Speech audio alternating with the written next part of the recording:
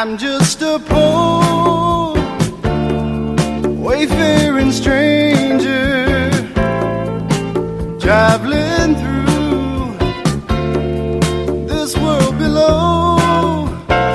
Lord, I swear there's no pain, I know there's no danger in that bright world to which I go. Welcome to this podcast from Faith Bible Church in Reno, Nevada. Faith Bible Church is a Christ-centered Bible teaching ministry dedicated to bringing the good news of the gospel to the whole world. Faith comes by hearing, and hearing by the Word of God. And now, for this week's message from Pastor Alan Battle. Grace to you and peace from God our Father and the Lord Jesus Christ, who has blessed us with every spiritual blessing in heavenly places.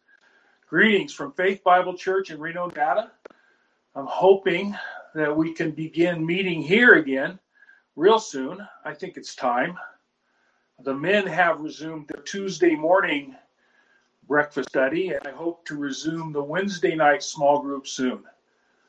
Please continue with your faithful tithes and offerings, either by mail or online at our website, faithbiblereno.org, or by clicking the Learn More button on our Facebook page, or the Give button on our sermonaudio.com page. Lots of ways to do it.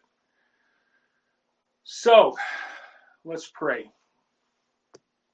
Father God, we pray that you would use this time now to glorify yourself. Father, we ask that you would fill us with your spirit, that we might be receptive to your word, that it might sink deep into our hearts, and that we might know you better and serve you better.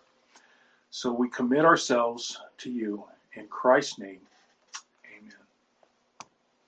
Amen. So we continue with our look at wisdom literature in the Bible in our series entitled Ancient Wisdom, Modern Times. Last week, we looked at the life of Solomon, the author of 3 of the wisdom books in the Bible, Proverbs, Ecclesiastes, and Song of Solomon. He was the promised son and successor to King David.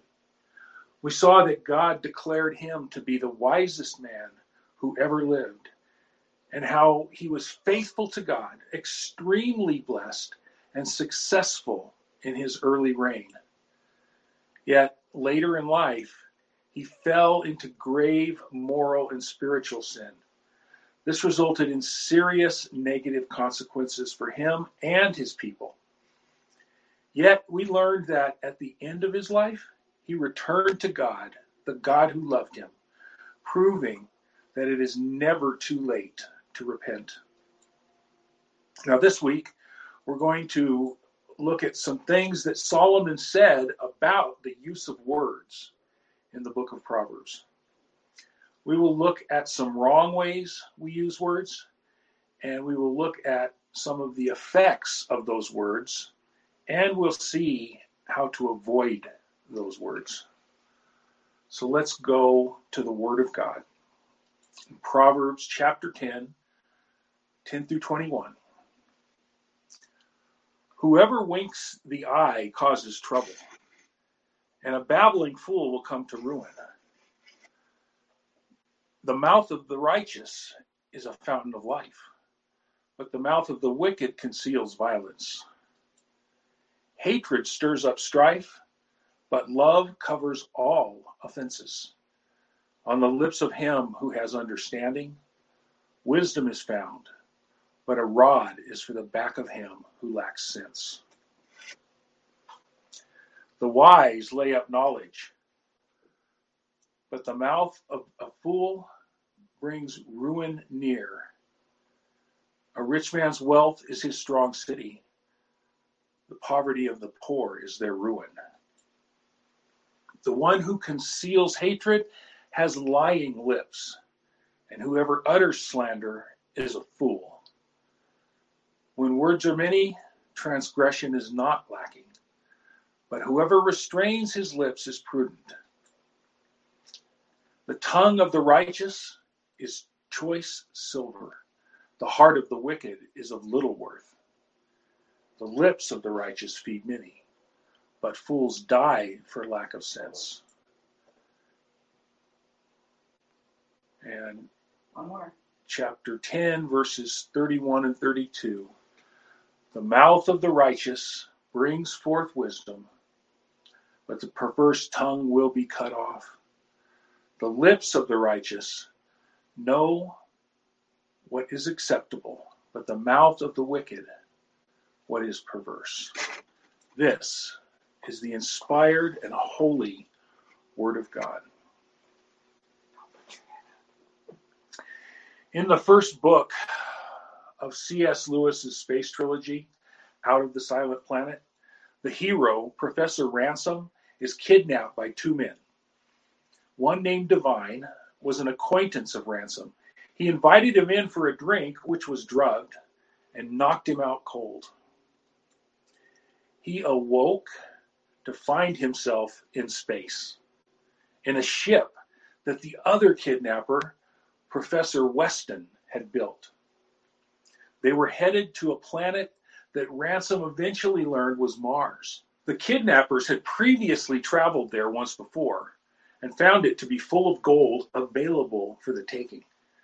The problem was that they were prohibited from collecting any more gold until one of them came before the mysterious ruler of the planet called the Oyarsa, whom we later learn is an angel of God who was given dominion over Mars. Divine and Weston were both serious scoundrels. Divine's sole interest was the gold, but Weston's motives were even more nefarious. He wanted to ensure the future of the human race by populating other planets. Now, that doesn't sound so bad until you learn that his plan included exterminating all the current inhabitants of the planets. So they took ransom with them because they assumed that whoever went to see the Oyarsa would become a human sacrifice. Mars was inhabited by three unique sentient species who all worshiped the God of the universe, whom they called the Old One. And the Old One had a son named Maleldil, through whom he created the universe. And the thing about this planet was it had never fallen. Its inhabitants did not know sin. They knew about the earth, which they called Fulcandra, which means the silent planet, because it had been quarantined when its ruling angel, its Oyarsa, rebelled against the Old One. From that point on, the Oyarsa was called the Bent One. We know him as the devil.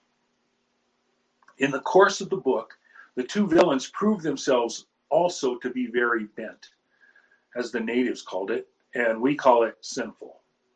And that sinfulness reveals itself through what our passage calls today a perverse tongue, or we might say a bent tongue that speaks bent words. And words have power. God created the heavens and the earth through his word. And everything that happens through his decree. And he created man in his image with similar, albeit limited power. And since the fall, that power can be used for evil. Proverbs 18:21 says that death and life are in the power of the tongue, and those who love it will eat its fruit. The book of James tells us that the tongue is a world of unrighteousness, full of deadly poison, set on fire by hell. So let's begin by looking at some of those bent words. Verses 10 and 13 fit together nicely. Verse 10 says, "Whoever winks the eye causes trouble, and a babbling fool will come to ruin." And verse 13 says, "On the lips of him who has understanding, wisdom is found, but a rod is for the back of him who lacks sense." Bent words can be conveyed without actually saying them out loud. This wink in verse 10 indicates some kind of nefarious conspiracy against a victim. A wink can say, "What an idiot," or "I just lied to him," or "Hit him now." On the other hand, actual words can be meaningless. The babbling tongue is a vain tongue. These are words that just fill time. They're a waste. This is contrasted with the wise tongue in verse 13, full of wise words that are weighty and meaningful and tend toward productivity. Babbling not only robs everyone of precious time, it brings discipline and ruin on the babbler. But bent words can also hurt others.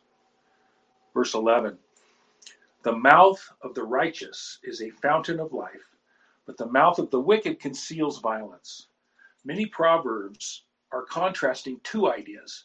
Here we have another contrast between righteous and wicked speech.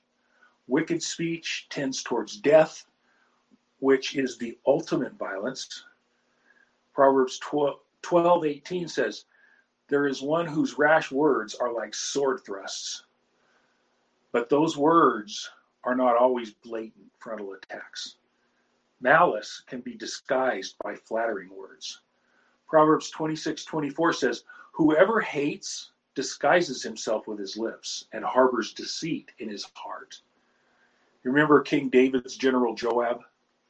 His brother was killed in battle by a rival general called Amasa, and Joab pretended to forgive him. And when they met, Joab said to Amasa, is it well with you, my brother? And Joab took Amasa by the beard with his right hand to kiss him. But Amasa did not observe the sword that was in Joab's hand. So Joab struck him with it in the stomach and spilled his entrails on the ground without striking a second blow, and he died. Just like Judas, he betrayed him with a kiss. But there are other forms of violence. What about the little verbal digs that we inflict on one another? Needless corrections and criticisms. These accumulate over time, and they kill by the death of 1,000 cuts. And they can be the death of a relationship or create a living hell for the recipients. And people don't want to admit that they treat each other like this, especially within families. They claim to love one another, but their words prove that they're actually hating the other. Love and hate both manifest themselves in our words. So let's look at the next verse, Proverbs 10:12. Hatred stirs up strife, but love covers offenses. We're still talking about words here. There are a million ways we can stir up strife with our words. Jealousy, selfishness, greed, and envy are all common motivations. And then there are those people who simply enjoy causing trouble. They stir the pot and sit back and watch when people go at each other. Now, when it says love covers all offenses, does this mean that we protect people from the consequences of their sin? Is this aiding and abetting a criminal? No, not at all. This is talking about the violence of gossip and slander. Verse 18 in this passage correlates with this.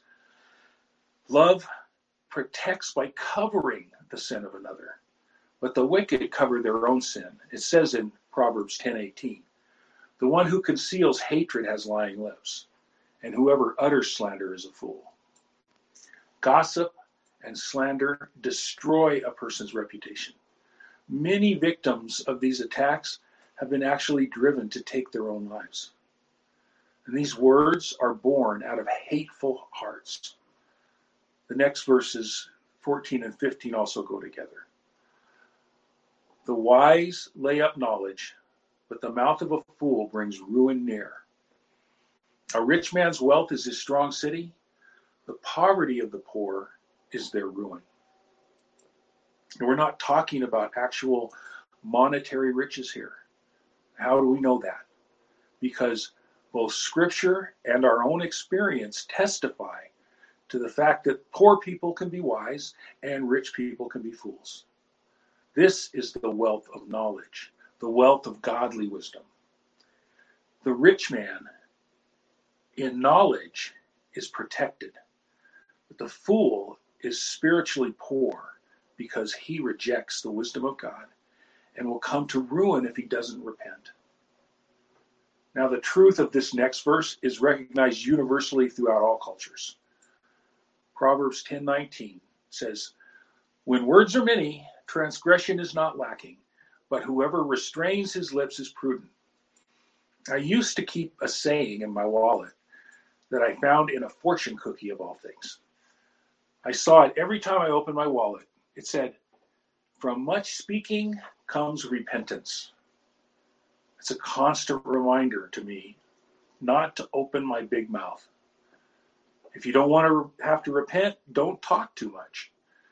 Another similar proverb says, "Quick to listen and slow to speak." But my favorite one is even more modern. It is better to remain silent and be thought a fool than to open your mouth and remove all doubt. Wise people measure their words. Fools blurt everything out and suffer for it. Now, have you ever been around someone whose words you highly valued? Look at the next verse. Proverbs 10:20 and 21. The tongue of the righteous is choice silver. The heart of the wicked is of little worth. The lips of the righteous feed many, but fools die for lack of sense. Now, years ago, I was in a small group with a man named Elijah, not the original one. He grew up in Kenya and immigrated to America as a young man. He went to college here at UNR and became a very successful scientist. And he didn't speak much in the small group, but when he did, it was powerful. It was wisdom. It was spiritual food, and it was tasty. Verse 21 says, "The fool is starving for lack of that kind of food." The irony is that even though it is freely available to him, he rejects it.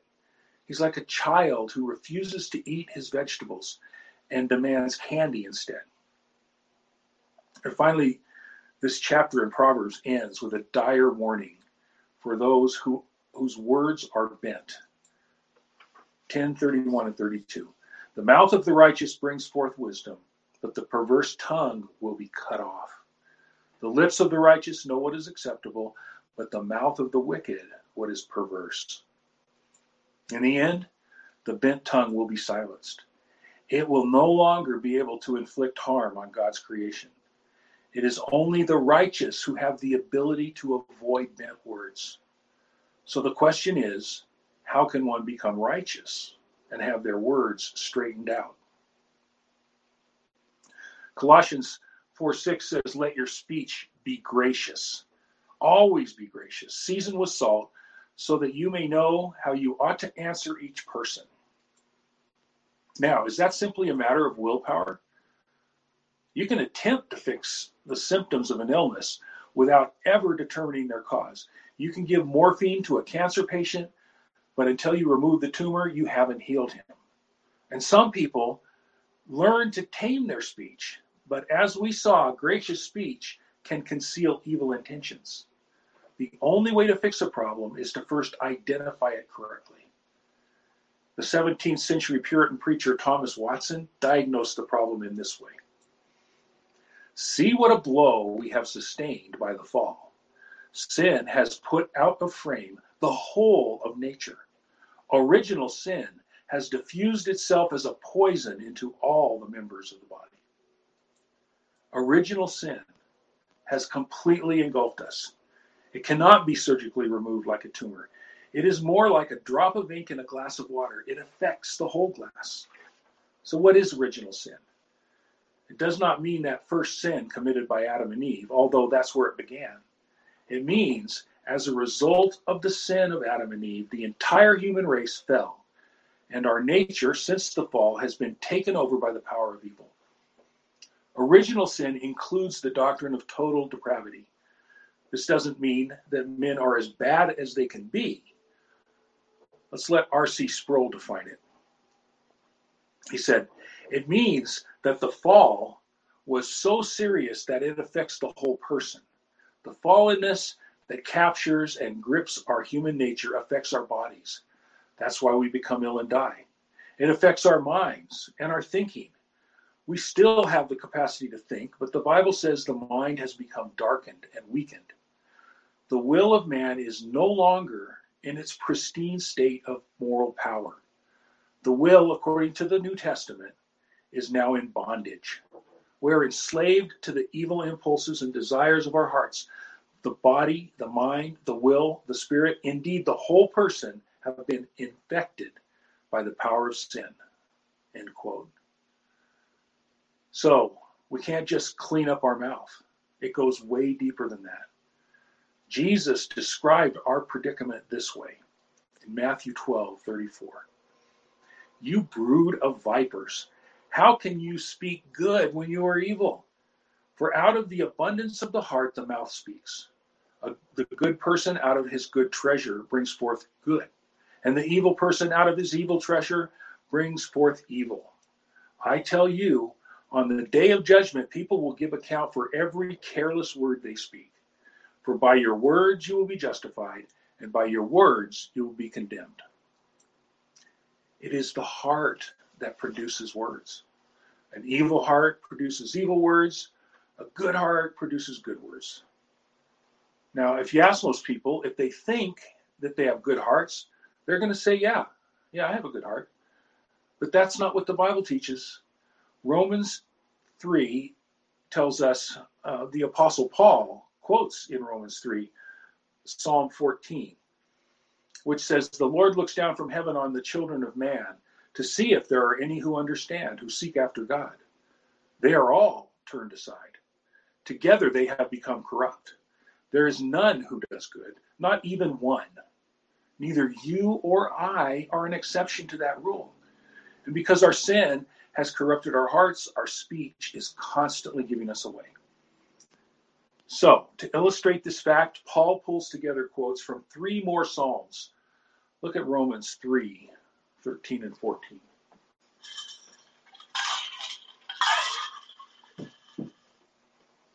Their throat is an open grave. They use their tongues to deceive. The venom of asps is under their lips. Their mouth is full of curses and bitterness. That is so comprehensive. Throat, tongue, lips, mouth. So how do we fix this problem? We don't. God has to do it for us. I love the way Thomas Watson said it back in the mid-1600s. Another quote from him. How shall I get my heart bettered? And his answer, get a principle of grace infused. Just as God had the angel touch Isaiah's unclean lips with the burning coal, he has to radically touch our hearts. It is only God who can do that. He told the prophet Ezekiel that he would take away the heart of stone and replace it with a heart of flesh.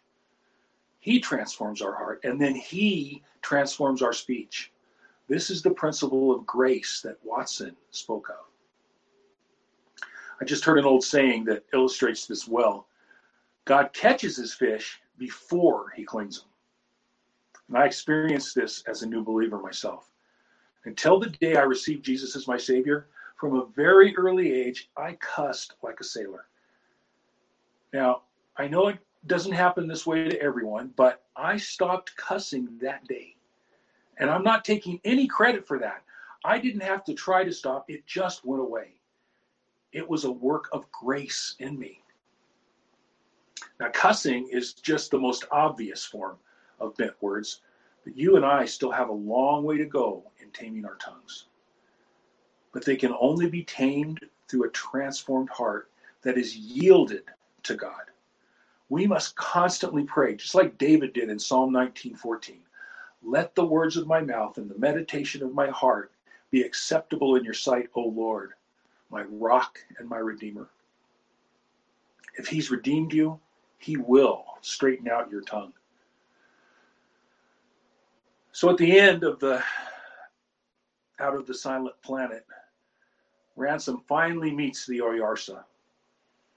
And like his kidnappers, he had no idea what the intentions of the Oyarsa were. The angel graciously received him, but scolded him for taking so much unnecessary trouble to avoid him. And Ransom, he responded, that is true, Oyarsa. Bent creatures are full of fears, but I am here now and ready to know your will with me. Then the Oyarsa tells him of how the bent one almost destroyed Mars. And he said, there was a great war, and we drove him back out of the heavens and bound him in the air of his own world, as Maleldil has taught us. There he doubtless lies to this hour, and we know no more of that planet. It is silent. And then he speculates, we think Maleldil would not give that planet up utterly to the Bent One. And there are stories among us that he has taken strange counsel and dared terrible things, wrestling with the Bent One in Thulkandra. But of this we know less than you. It is a thing we desire to look into. But just then, they're interrupted when the bad guys are brought in and they're sentenced to be deported back to the Silent Planet.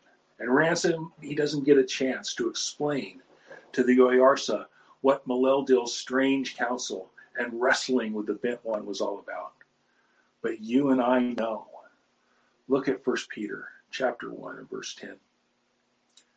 Concerning this salvation, the prophets who prophesied about the grace that was to be yours searched and inquired carefully, inquiring what person or time the Spirit of Christ in them was indicating when he predicted the sufferings of Christ and the subsequent glories. It was revealed to them that they were serving not themselves but you, in the things that have now been announced to you through those who preach the good news to you by the Holy Spirit sent from heaven, things into which the angels long to look, things into which the Oyarsa long to look.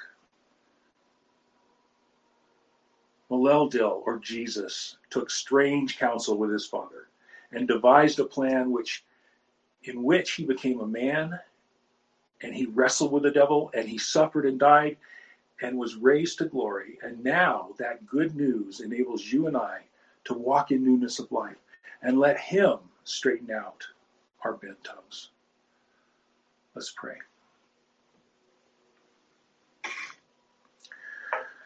Thank you, Father. Thank you that we can come to you freely, Lord, that it is your grace that changes our words. It is your grace that changes our hearts. And Lord, that we might become spokespersons for you, that we might also preach the good news, Lord, and draw others into this family that you've given us.